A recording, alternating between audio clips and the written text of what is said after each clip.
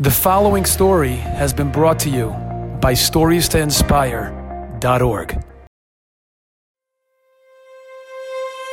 It was in February 2011, and Rabbi Yotav Eliach was leading a trip to Israel for a group of 50 American high school students. The last stop of the trip, right before they went to the airport, was the cemetery in Har Herzl. As you can imagine, walking through the cemetery and looking at the graves of the young soldiers who gave up their lives and hearing their heroic stories can be a very emotional and moving experience. The most difficult place for me to visit is Har Herzl, because instead of the young burying the old are burying the young. So as Rabbi Eliach is explaining to the students the sacrifice that these children, these young soldiers and their families have made, he suddenly sees, just a few feet away from him, there's an elderly couple crying over a grave. Suddenly, everything I've been describing, what it means to parents and families, it's right there. We see a mother and a man. I said, it's very clear, this is Abba and Ima coming to visit a kever.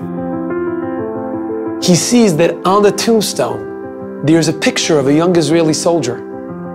His name was Erez Deri. One of us leaned over and asked her, "Tzarpi lanu ktsat al haben shelach?" Mrs. Deri starts telling them how Erez was a paratrooper and was tragically killed in 2006. You see the kids' faces. Everybody's in pain.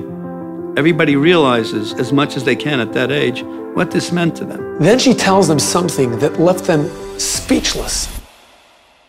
She goes, "Last night I had a dream." ארז בא אליי, והוא אמר, לא זכיתם להכניס אותי לחופה, אבל אני הייתי מאוד רוצה שתכניסו ספר תורה על שמי.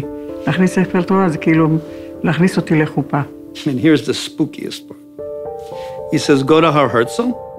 In the dream, יש אנשים טובים שם. יבואו אנשים טובים שהם יעזרו לך להכניס ספר תורה. Something about this woman just sparked a connection with us, and we as a cohort decided to take this project on to fundraise for Sefer Torah to dedicate in memory of her son.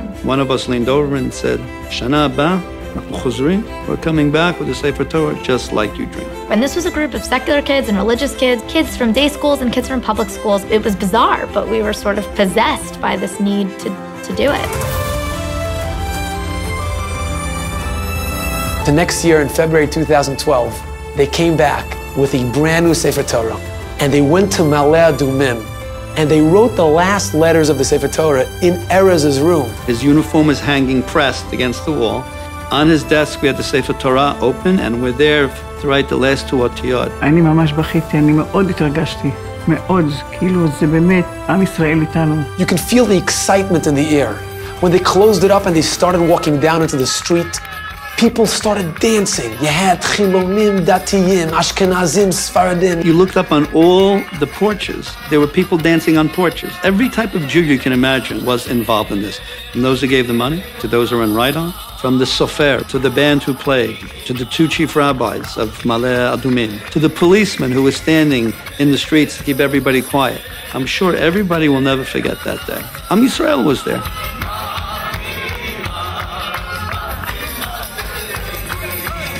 When I first heard the story, it made me feel so proud to be part of the Jewish family. Just knowing that Jews can meet anywhere in the world, whether it's in a cemetery in Israel or in an airport in Beijing, China, it doesn't matter where. There's an immediate, natural, warm feeling of connection, regardless of how different we look on the outside. גם שהוא נמצא במקומות, עולמות רחוקים, כמו ארצות הברית, אין, הלב היהודי הוא לב אחד. כל ישראל כן ערבים זה לזה. It's one guf, it's one neshama.